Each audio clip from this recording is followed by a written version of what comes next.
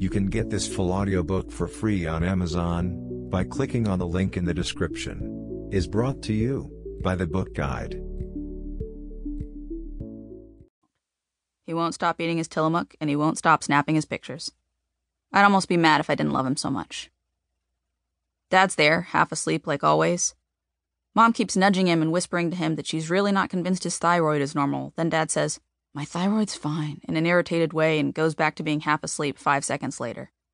This is their usual dynamic. Either this or an all-out scream fight. I prefer this. Marcus, Dustin, and Scotty are there too. I love all of them for different reasons. Marcus is so responsible, so reliable.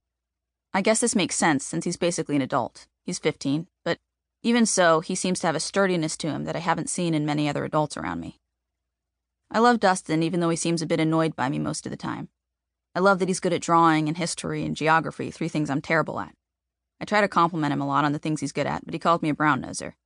I'm not sure what that is exactly, but I can tell it's an insult by the way he says it. Even so, I'm pretty sure he secretly appreciates the compliments. I love Scotty because he's nostalgic.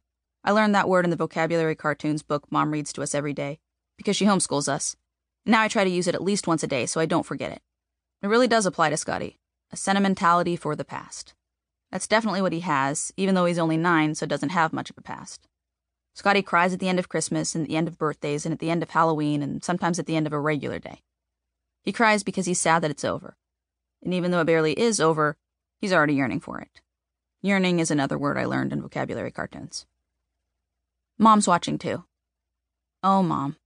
She's so beautiful. She doesn't think she is, which is probably why she spends an hour doing her hair and makeup every day, even if she's just going to the grocery store. It doesn't make sense to me. I swear she looks better without that stuff, more natural. You can see her skin, her eyes, her.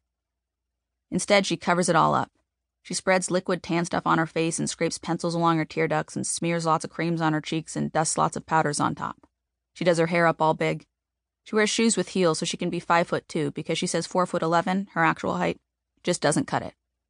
It's so much that she doesn't need, that I wish she wouldn't use, but I can see her underneath it, and it's who she is underneath it that is beautiful. Mom's watching me and I'm watching her, and that's how it always is. We're always connected, intertwined, one. She smiles at me in a pick-up-the-pace kind of way, so I do. I pick up the pace and finish peeling the paper off my gift. I'm immediately disappointed, if not horrified, when I see what I've received as my present for my 6th birthday. Sure, I like Rugrats, but this 2-piece outfit, a t-shirt and shorts, features Angelica, my least favorite character, surrounded by daisies. I hate flowers on clothes. And there are ruffles around the sleeves and leg holes. If there is one thing I could pinpoint as being directly in opposition to my soul, it's ruffles. I love it! I shout excitedly. It's my favorite gift ever! I throw on my best fake smile. Mom doesn't notice the smile is fake. She thinks I genuinely love the gift. She tells me to put the outfit on for my party while she already starts taking off my pajamas. As she's removing my clothes, it feels more like a rip than a peel. It's 2 hours later. I'm standing in my Angelica uniform at Eastgate Park, surrounded by my friends, or rather, the only other people in my life who are my age. They're all from my primary class at church. Carly Reitzel's there with her zigzag headband. Madison Tomer's there with her speech impediment that I wish I had because it's so freaking cool.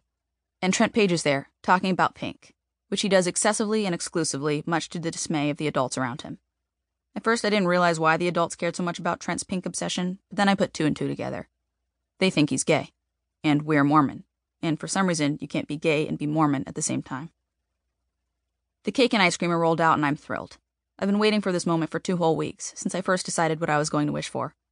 The birthday wish is the most power I have in my life right now. It's my best chance at control. I don't take this opportunity for granted. I want to make it count. Everyone sings happy birthday off-key, and Madison and Trent and Carly throw in cha-cha-chas after every line. It's so annoying to me.